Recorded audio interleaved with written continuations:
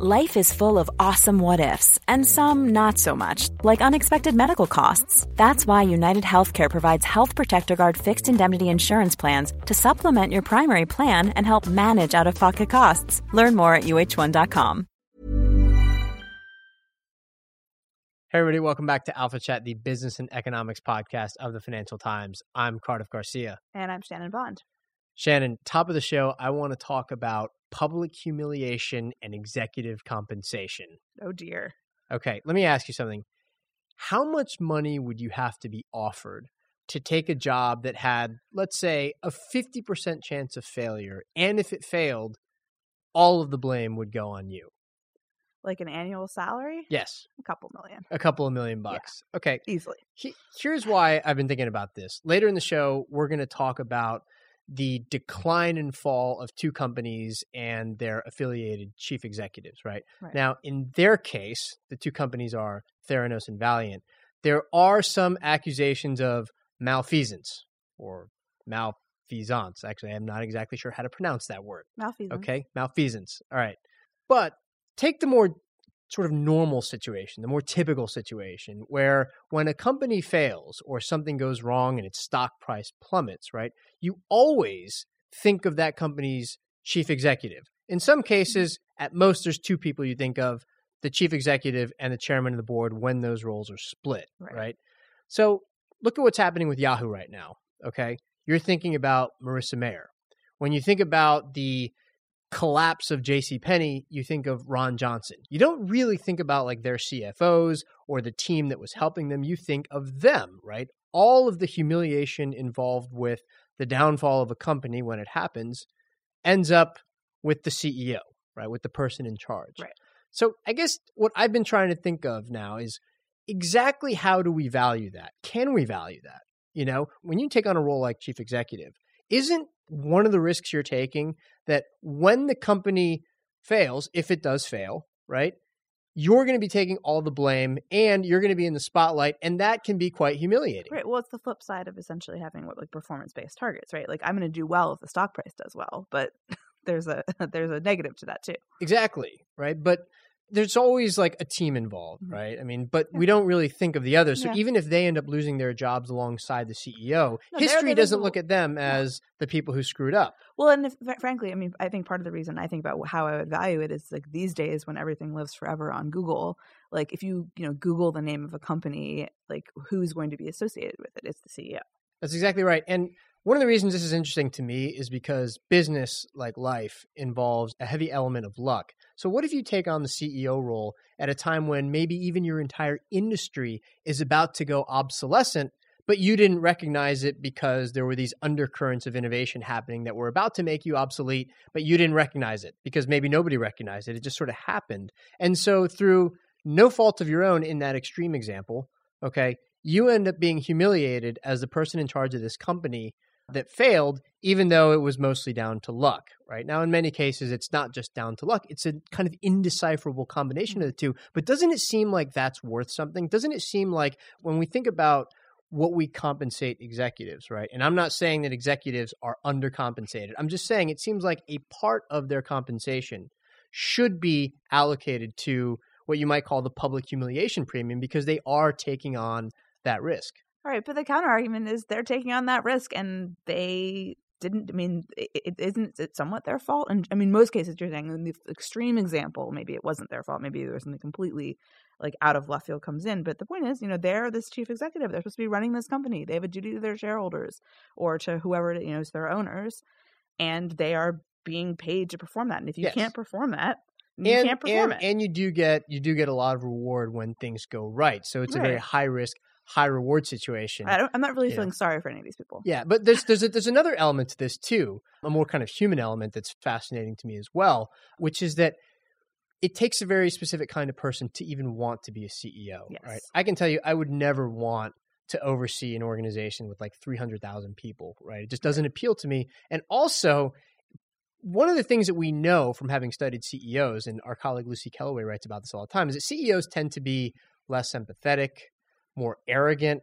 right? Less attuned to the sort of more normal, typical, everyday struggles of other people. They're sociopaths, is what you're saying. A lot of them have sociopathic tendencies. And so for them, it may not even matter that they might one day be humiliated. Mm-hmm. You know what I mean? So should we compensate them if they don't even care? Right. I don't know. It's just a fascinating topic to me. I just wanted to talk about it. I want to get that off my chest, right? I don't think there's been much empirical work done on this, by the way. It's just kind of something that intrigues me. With that off my chest, let's get on to today's show.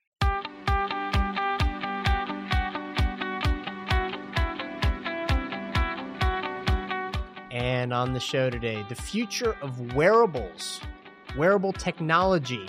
To this point, it's been quite limited what they can do, but the future seems quite promising. We're going to talk to Amanda Parks, Chief of Technology at Manufacturing New York and a visiting scientist at the MIT Media Lab. And then after that, the downfall of Theranos and Valiant. It seems like there is no abyss deep enough to contain them.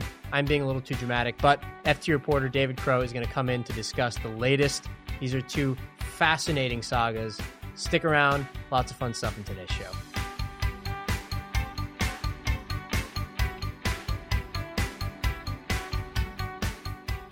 And first up on today's show, when you think of wearables, maybe you think of the Apple Watch, maybe you think of Google Glass, and maybe you're a little bit disappointed by how limited they are and also by how obtrusive they are, how unnatural they feel.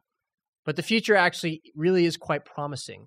And we are joined now by Amanda Parks. She's the Chief Technologist at Manufacturing New York and a visiting scientist at the MIT Media Lab. She has a background in engineering, design, and tech. She's really fascinating, and she's here with us in the studio. Amanda, thanks for being here. Thank you so much for having me. Let's start with some basics here. You have a background in both fashion and tech. Why don't you start by telling us a little bit about what you do at Manufacturing New York and how you came to it?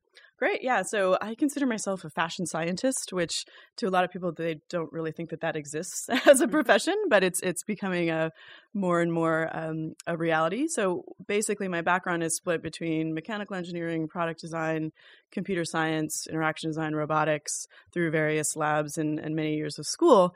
And so what I'm doing right now is trying to merge the fashion and technology industries, kind of creating a bridge there. I care deeply about what's happening with emerging technologies, what's happening with the future of innovation in that space, but also preserving the sheer joy and aesthetics of the fashion industry, what we see as kind of defining ourselves through personal expression, and all the sort of the love that comes from that and the market for both of them, quite frankly. So I joined Manufacturing New York, which is a hybrid fashion incubator for fashion companies and fashion tech brands, as well as a manufacturing facility and a technology R&D lab for the future of fashion tech and textiles and fiber science. So we're really trying to create a model where we have shared space with creative studios, where we can have real manufacturing going on, rescuing a lot of what's sort of falling apart in the garment industry right now in New York City, and then also push forward with innovation, with the latest technologies that's really sector specific, and to offer the kinds of services that we need to really push the future of the fashion tech and wearables industry forward. Okay, speaking of wearables, right? I think right now when people think of wearable technologies, they think of like a smartwatch, they think of the Fitbits, stuff that's pretty cool that you couldn't do a few years ago. But you're a little bit more sour on the state of wearables right now. And you said recently in an article that the state of wearables now is about where the internet was in 1993. What do you mean by that? Yeah, so it's not that I'm sour on it. It's that I really want people to recognize that we're in the infancy of this really new area of interaction.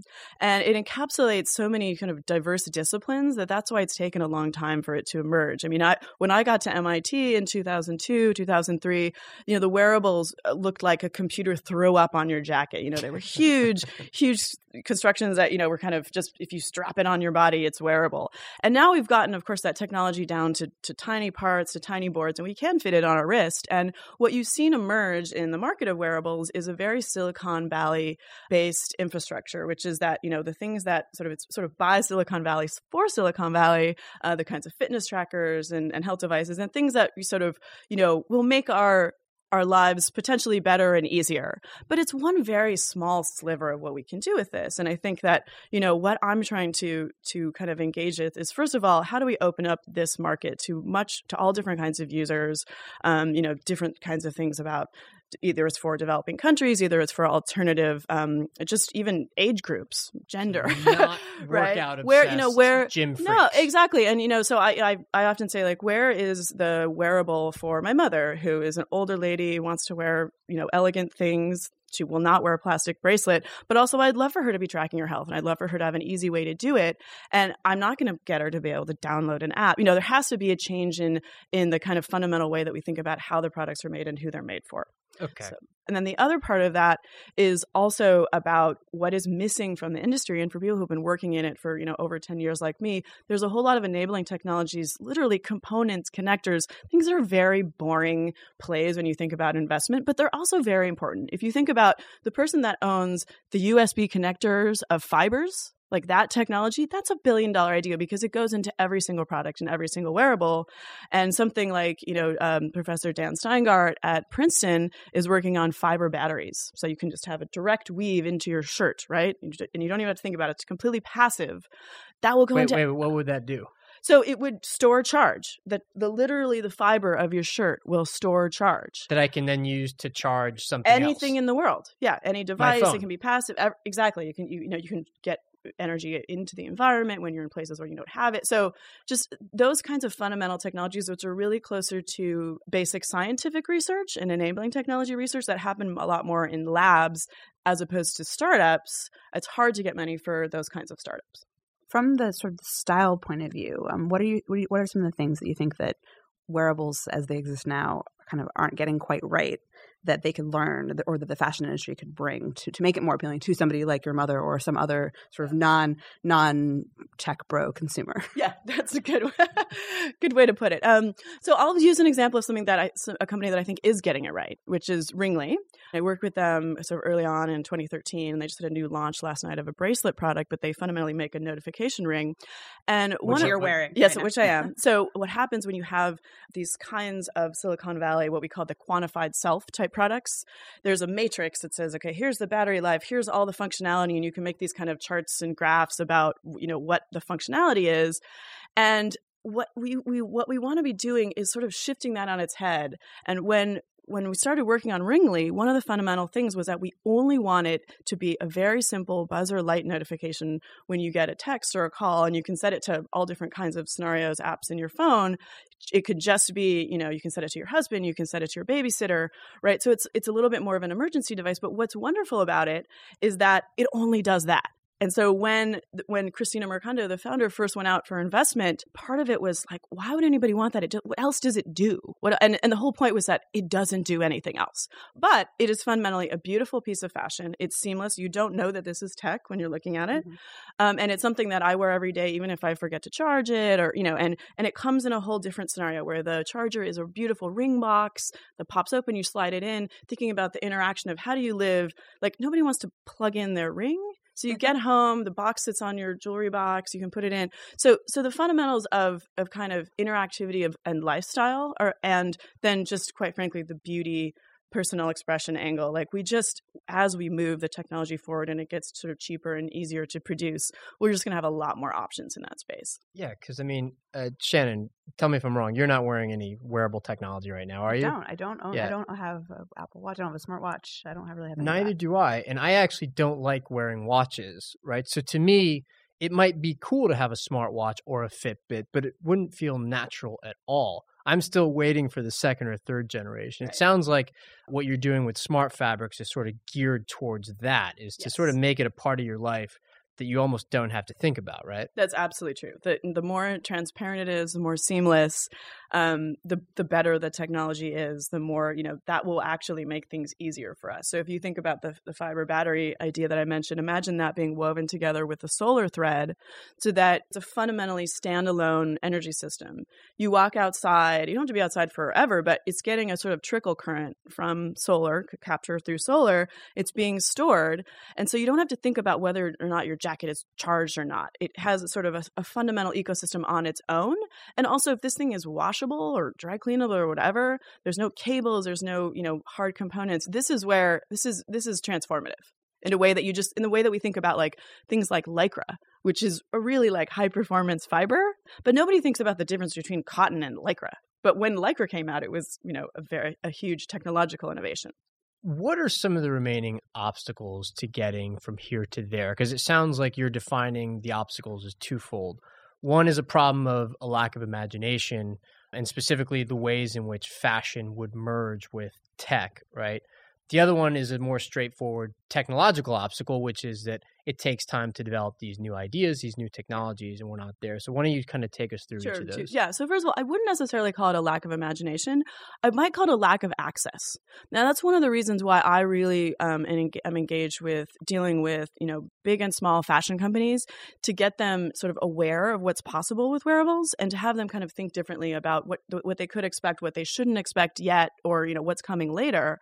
Because when you put a sort of a different kinds of technologies into the hands of designers, you get very different things than when engineers design things. And I know this fundamentally from MIT and the model around the Media Lab, which is put together, lots of technologists, but, musicians, artists, designers. And this is where you get these kinds of ideas that emerge that are really innovative. And so fashion designers will fundamentally do different things with this. And so giving them access to be able to kind of do that, that's one of the things. And also the different populations, like I said, Silicon Valley designing for itself, if you have, even things that get designed in New York are very different than in Silicon Valley. You have the European market, you think about heritage and luxury and all these other elements of fashion, going forward. So that just having more people, different kinds of people designing for the space will get us there in one way.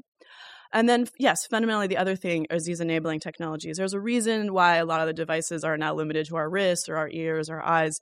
And we talk about the sort of hard-soft divide. And literally the components of the circuits are hard. And so you have to think about, how do we actually transition? I talk about dematerializing or rematerializing printed circuit boards. And, not to get too technical, but just this whole notion of can we have all of the qualities, the interactive qualities, the sensors, the capacitance, the resistance, et cetera, in fibers and that are not the standard components of circuits. And so what happens is a lot of this research gets done in university labs or government labs, and doesn't necessarily make it into the mainstream. It doesn't get scaled up and manufactured. And that's one of the things that we're trying to work on is how do we work on these scaling up models, new process technologies for these things? Because a lot of times you can make, 3 inches of a fiber in a lab, but when you go to make, 1,000 yards of it, you maybe need a whole new machine. Right. So there's like layers of enabling technology, both in terms of process and sort of scientific innovation that need to happen. And we need to get more dollars into that space. And we have to have companies talking to university labs, talking to startups, and open up that IP model a little bit more. Like I really believe that one of the fundamentals of this industry being successful is new intellectual property models, where we can have shared IP or an enabling layer of IP where everybody has access to it, and then you sort of skirt off and own separate parts of it. But by keeping everything shrouded and by sort of having lots of lawsuits going on between companies trying to get things out in the world, that's actually slowing things down for the industry in general. Who is investing? Is it mostly universities or the government, or is it private corporations? It's a mixture. I think, obviously there's the standard VC type models for things like wearables. And I think, as we know from the VC industry, there's a lot of follow on. So this is the Fitbit of X, or, so if you can sort of structure your model in that way. But, that's falling off a little. It's a little saturated, and people are realizing that, that there's things that are missing. And I'm constantly kind of talking about this. So it is a struggle right now to kind of get us to that next level.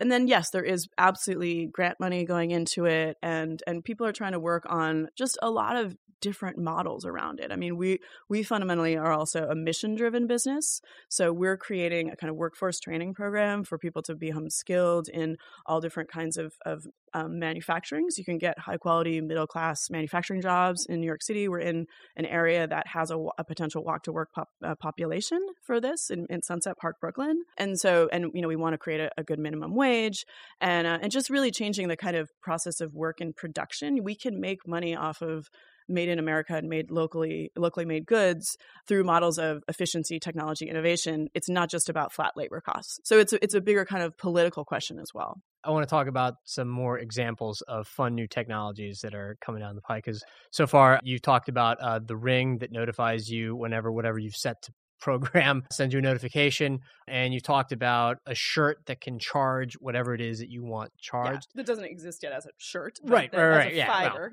Well, the fiber as smart example, fabrics. Yeah, exactly. You also, I think, have worked on other kinds of technologies that become a better fit for you over time. I think a couple of female-specific products like a sports bra and high heels, but it seems like this would be promising for everybody, really, especially given how hard it is for most of us to find stuff that fits sometimes. Yeah. So one of the things that I always say is, when I define fashion tech, it's not just about things that are powered and things that are electronic, right? So Thesis Couture, which is the first company that signed into our manufacturer New York Tech Incubator, and that we consider them a partner, they are redesigning the high heel from the inside out. The founder, Dolly Singh, it was Elon Musk's head of talent for many years, and she spent hours and hours walking around the factory floor at SpaceX, was seeing the most amazing technology and the most amazing engineering minds in the world and saying, why are my shoes so horrible and why am I in so much pain? And starting to ask questions like, why are these not better? And then, the engineer's going, I have no idea what's inside a shoe or how it's made. Or, this is literally has not been addressed since high heels were invented. And so, we sort of joke around with Thesis. It's like if men had to wear high heels, this problem would have been solved 100 years ago. But there are some fundamental things that can be changed. So the company is made up, the team is a rocket scientist. We have an astronaut as an advisor, a material scientist, a mechanical engineer, me, and then a very high-end Italian shoe designer, like artisan and designer. And so this idea is that we start from finite element analysis inside of CAD. We address the idea of, the shoe as if it's a bridge for your foot. It's about the dynamic loading of the body, the static loading, when you're standing, what happens with all the forces. You're losing me with all the point being is that it becomes a better fit over time. Well, it's not a better fit over time. The point being is that in the way that you would do the engineering analysis on a building or on a bridge or any sort of what you consider a high-tech structure, like all of the you forces do it. That go Yes, into it. exactly. You do it on a shoe. And you think about the woman's body. And we also have an orthopedic surgeon on the team. So we're looking at how the foot should be positioned in space. And, not all the damage of a high heel is actually about the height. It's a lot about the foot position and things with like turning your bones, things that you make your skin crawl if you kind of understand what's going on inside, the reason for bunions. And then also new material properties where we can make this with new ballistic grade polymers, literally the IP around the materials itself, which can be much stronger but still have flexibility. So the whole range of material science for the last 70 years. Shoes right now are made of stamped steel and cardboard, the inside, even the most expensive shoes.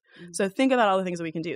So we're doing this, we're producing the insides at a very high-tech factory in Singapore and then creating the uppers both in the US and in Europe to get, it's going to look like Jimmy Choo's, right? From the outside, you're not going to know, but you put them on and they will be different. They look like real stilettos, but your foot balance is totally different because of the engineering. One final question, because it seems to me like the people who design wearables technology will have to be at least as mindful about privacy issues as any other kind of technology would have to be, as the makers of any other kind of technology, largely because by the time it gets to that advanced stage, we're buying stuff with the technology already implanted in it, right? And so how should we think about that? And what do people like you who work in this industry have to do to make sure that around privacy issues, you're being sort of appropriately sensitive to whatever future worries might come about? Yes, and I think that it's a hugely important question, and I think all the more it becomes even more important because people fundamentally,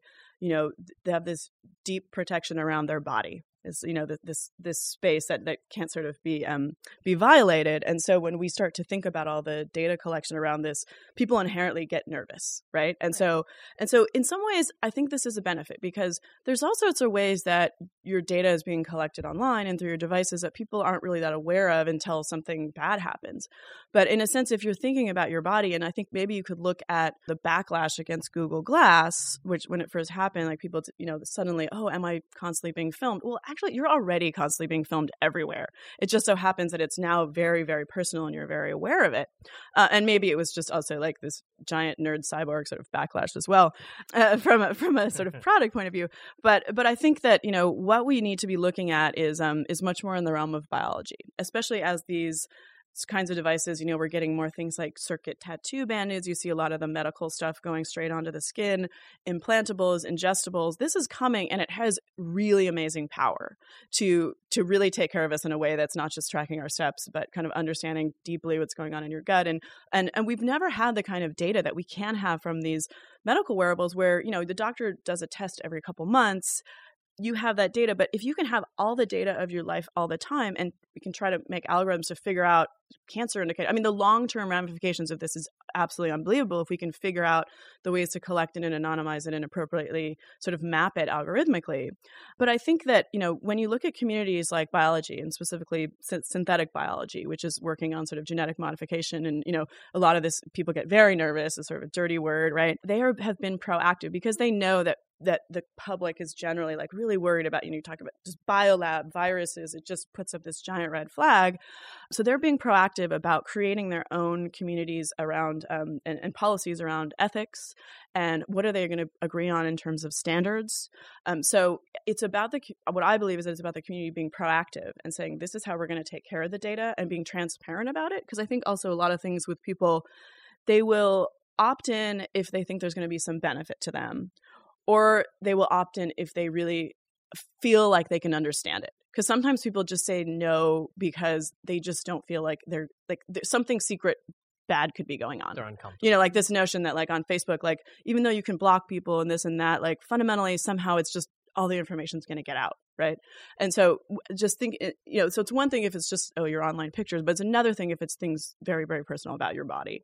I want us to be proactive in both inside of the sort of science and tech community, but also proactive politically, because we'll be, we don't want to have things like, a lot of the laws around the internet were made only created after a situation arose and and somebody needed to be sued, et cetera, et cetera. So I think that hopefully one thing at a time, but I believe that should fundamentally be part of it. It's one of the reasons that we stay really political as an organization and are very tied into sort of federal, local, and state lawmakers and policymakers. Amanda Parks, Chief of Technology at Manufacturing New York.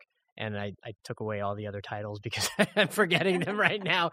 Go back to the start of the segment to get those. Thanks so much for being here. Thank you so much for having me.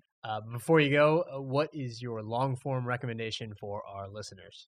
Okay, so I'm going to recommend a book, which is a classic to me. I actually first encountered this book when I was 16 in high school, and it has become sort of a Bible to me. It's called Seeing is Forgetting the Name of the Thing One Sees, which is a biography of the artist Robert Irwin, and it's by Lawrence Welchler, who's an amazing biographer. Generally, this explores the kind of journey of Robert Irwin as an artist, and he was a kind of Southern California surfer figure, hippie figure in the 60s, but also fundamentally kind of digging into a lot of mainstream principles about science and perception inside of his artwork. And it taught me a sort of a whole different outlook on how you could actually be a creative person and be engaged in kind of the philosophical thought of science. And I think it really reflects a lot on how we should be thinking about tech and this much more kind of global perspective or human perspective on interaction between each other and through our environments. But I go back and reread it all the time and give it to everyone that I can think of who's in the space of creativity and science.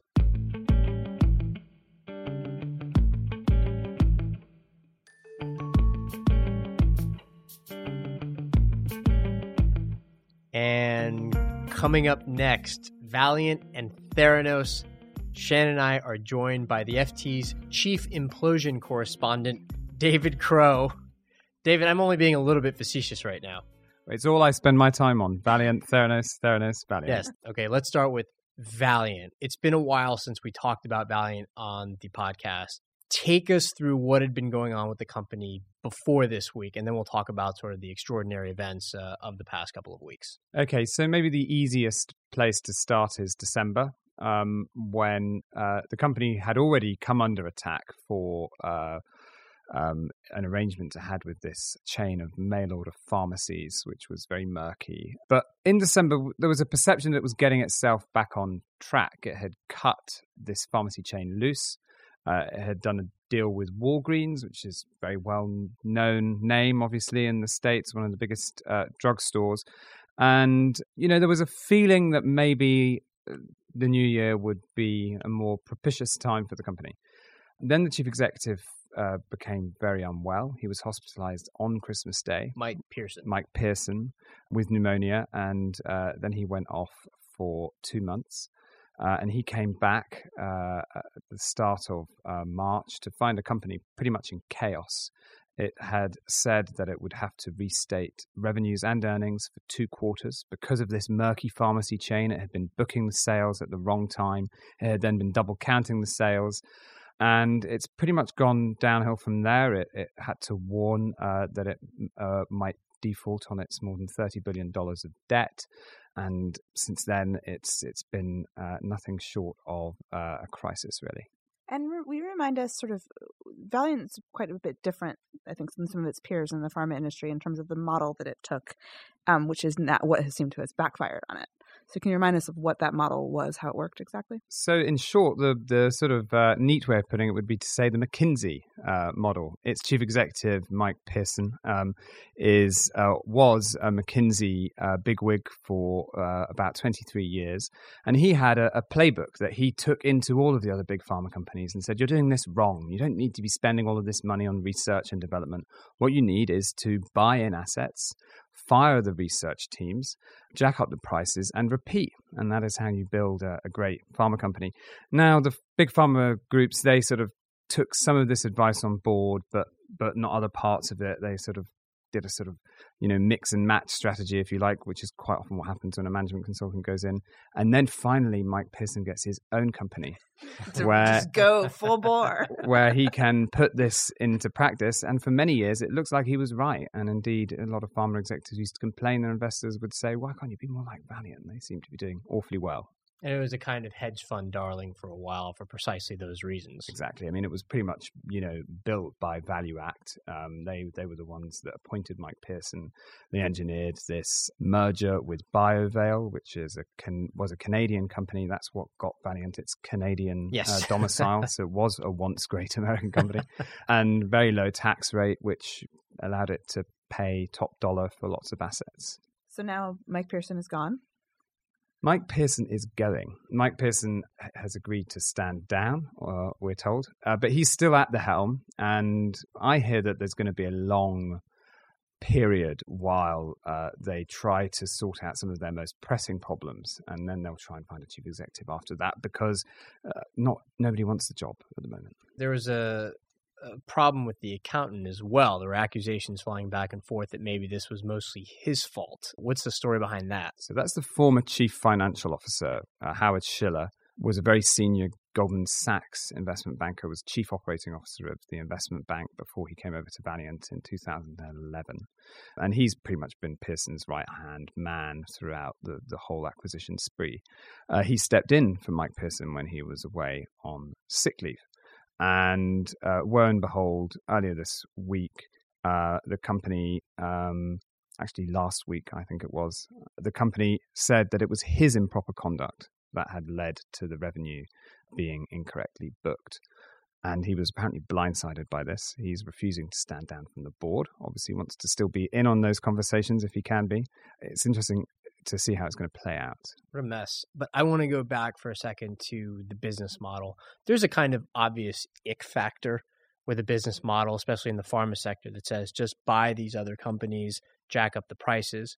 And in the past, we saw with the reaction to Martin Shkreli doing essentially the same thing, right? In the past, Pearson would try to defend the model by essentially saying that the innovation at these smaller places has already been done. We'll take over from here, and that frees up those scientists to continue innovating at new small companies or whatever. Okay, that was the defense in the past. Now it seems like the obvious has sort of like the obvious forces that you would expect to take hold ended up taking hold, right? This is a model that requires, in order to generate the same rates of growth year after year, a strategy of buying more and more companies, using debt to leverage up these purchases, and eventually you run out of companies to buy, right? It seems kind of Ponzi scheme-ish, and yet everybody was fooled by it, as you can see by the stock price. I mean, I have a slight amount of sympathy with the first part of the argument. I mean, you often find that the best scientists, the best and brightest scientists are not in mid-ranking jobs at Pfizer or Merck. But if they really believe they have got the keys to an amazing new drug, they go and they spin it out and they try and make themselves into millionaires or in some cases even billionaires by doing so. And that's great for them. But for a company like Valeant, if you don't do any of your own research, you have two levers. You have buying in new assets, which becomes harder and harder as the cost of debt goes up. And you have jacking up prices, which becomes harder and harder in an election cycle and so on. And so both of those levers are red hot at the moment, and they can't touch either of them. Yeah, that's a great point about the optics, I guess it's called, of what you're doing, given that pharma is sort of a sector that is obviously politicized and that comes with it. That being said, I don't know. I just don't know how to think about this. It seems like eventually you run out of room. And to talk about the debt for a minute, this was a big part of your story as well. Now, how could they possibly come back from their current situation when, I forget what the exact numbers were, but they owe something like $5 to $10 billion a year in debt repayment in the coming years? If they can't service that debt somehow, they're done, and they basically have to turn over the company to the bondholders. Isn't that right? I mean, yes, they do. I mean, they have what was seen as quite clever for a long while. They have a very easy repayment schedule for the next couple of years, and then I think it's from 2017 or 2018 it gets very punishing, and it really relies on them to be, firing on all cylinders to be producing enough cash to meet those requirements. And the other part of the story here is just the underlying franchises are not operating as strongly as people thought either.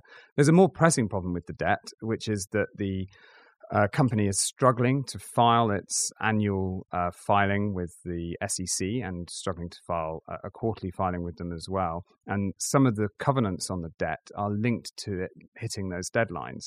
And so it's seeking to sort of renegotiate with its lenders today. It's sort of offering them higher fees, a 0.5% increase on the interest rate and so on in exchange for extending those deadlines. And the profile of its debt is a mess because it's very junky debt. It's been sliced and diced and sold off to all sorts of, CLO funds and so on. And so getting an agreement among 75% of those people is going to be a really difficult job. The possible trajectories that the company can take going forward. Last question on Valeant. Well, I think the only sort of option open to them at the moment is to, try to get ahead of this very imminent crisis.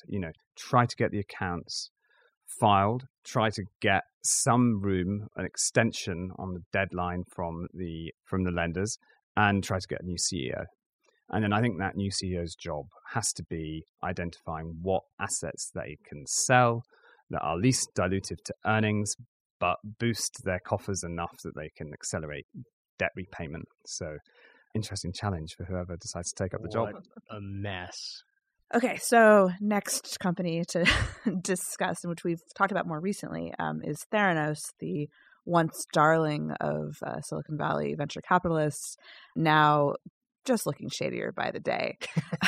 So basically, they had this, as we talked about before, they had this blood testing revolution, allegedly, that their business model was based on.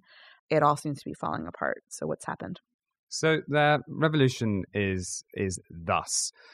Basically, if we were getting tested on a very regular basis, then we would find the diseases, or serious diseases, before we experienced the symptoms. So, and in order to do that, you have to change blood testing. And so the thing that everybody has seized upon is this nanotainer. It's this tiny light bulb shaped vial that you stick in the end of your finger and it draws a few drops of blood.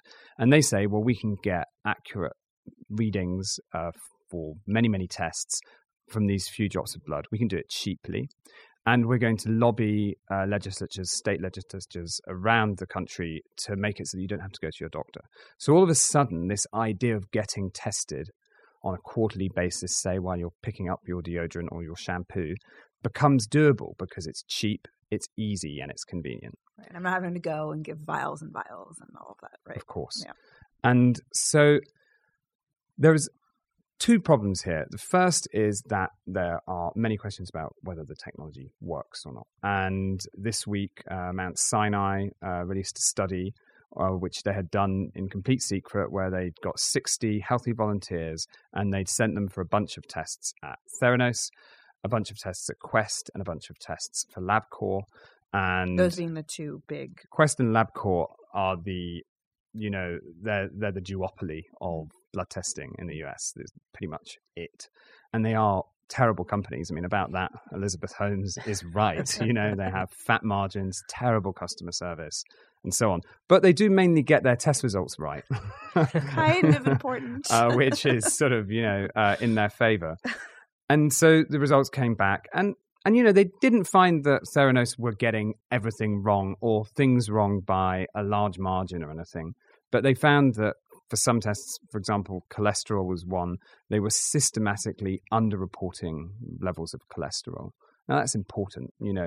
People change their behavior based on how low their cholesterol is. They go on a drug, they change what they eat, they do more or less exercise. If you're misreporting it, then you've got an issue. It kind of seems at this point like for Theranos, the cascade of bad news sort of has brought about a momentum that's going to be really hard to overturn, especially in an industry like this that's based entirely on trust, right? I mean, the simplest way of telling the Theranos story right now seems to be they came up with this brand new way of doing things that seemed great, okay? And the one thing they were known for doesn't seem to work very well. Yeah.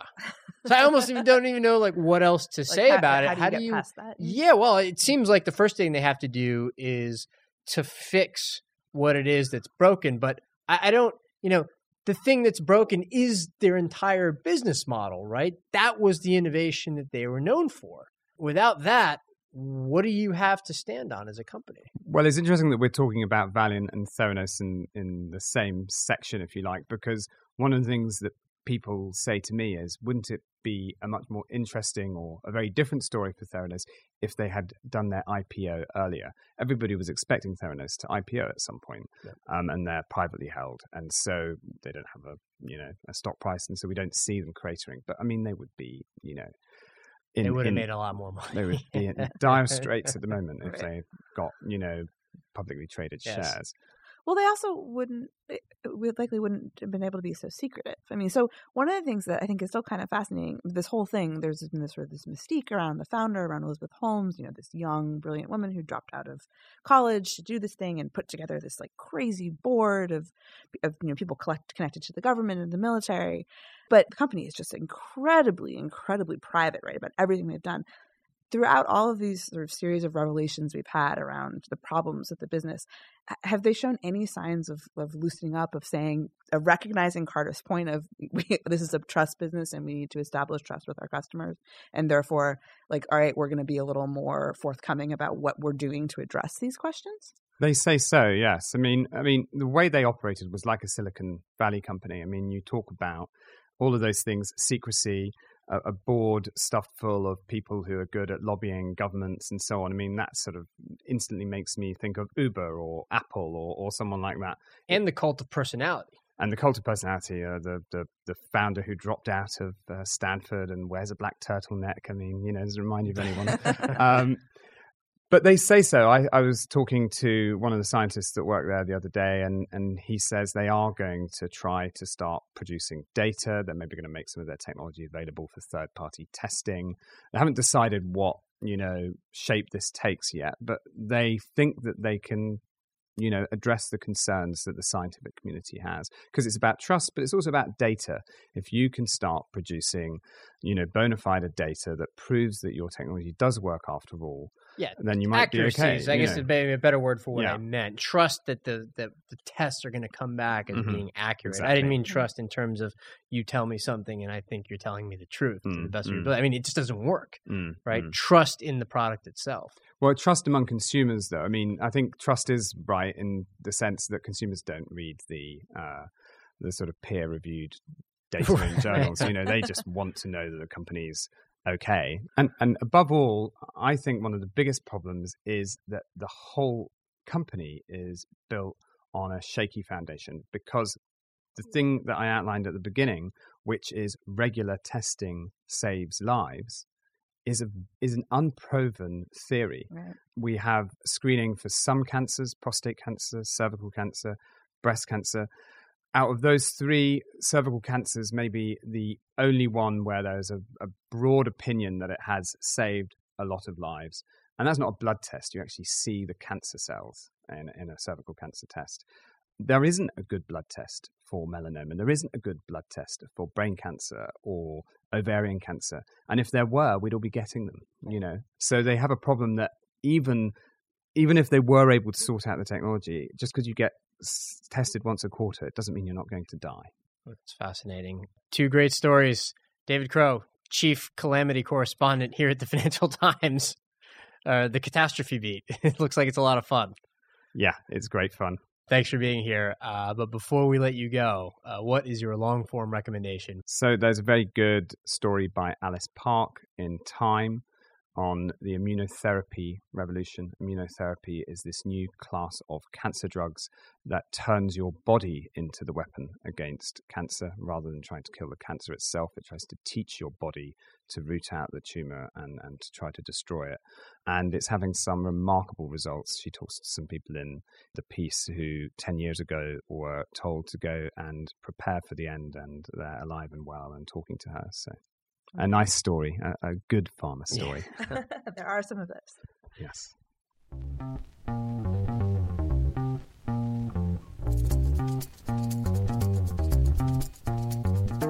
And that's the end of the interview segment of today's show.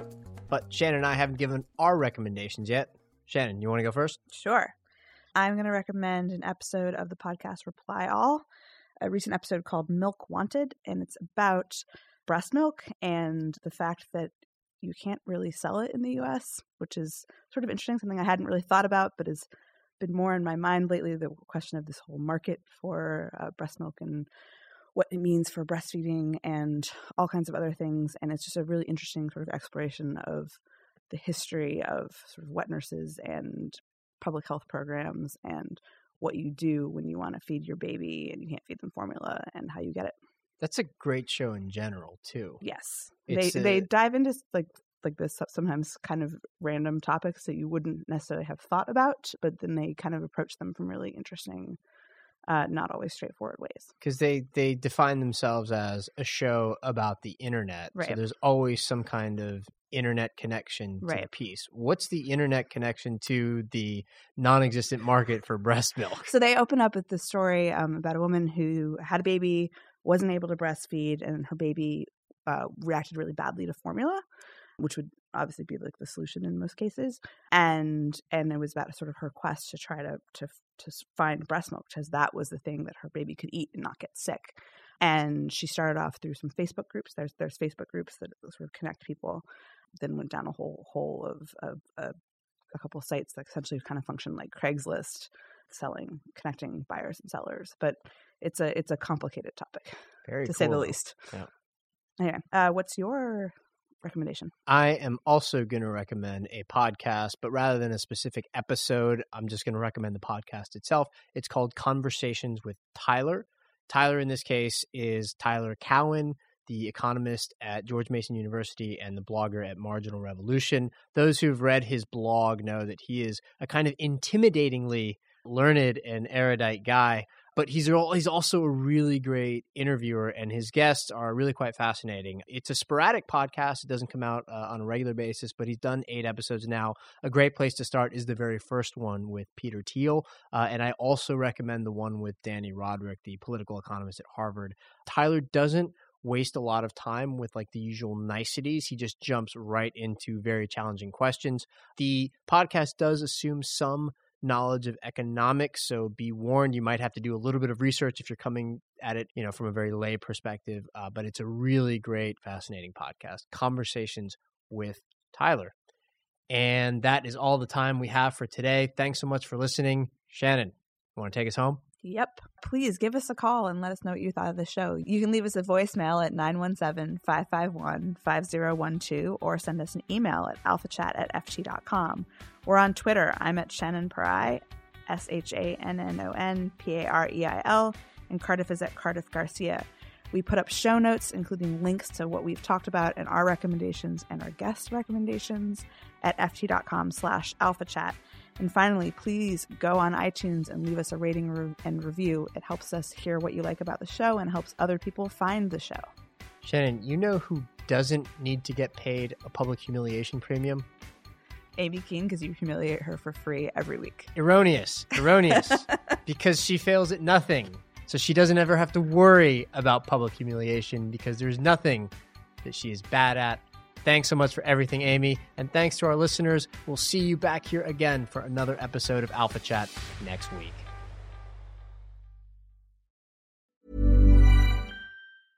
Here at Bellingcat, we get to the bottom of things. From a global crisis to an underreported event, we find the facts using publicly available tools and resources, uncovering what is hidden on and below the surface.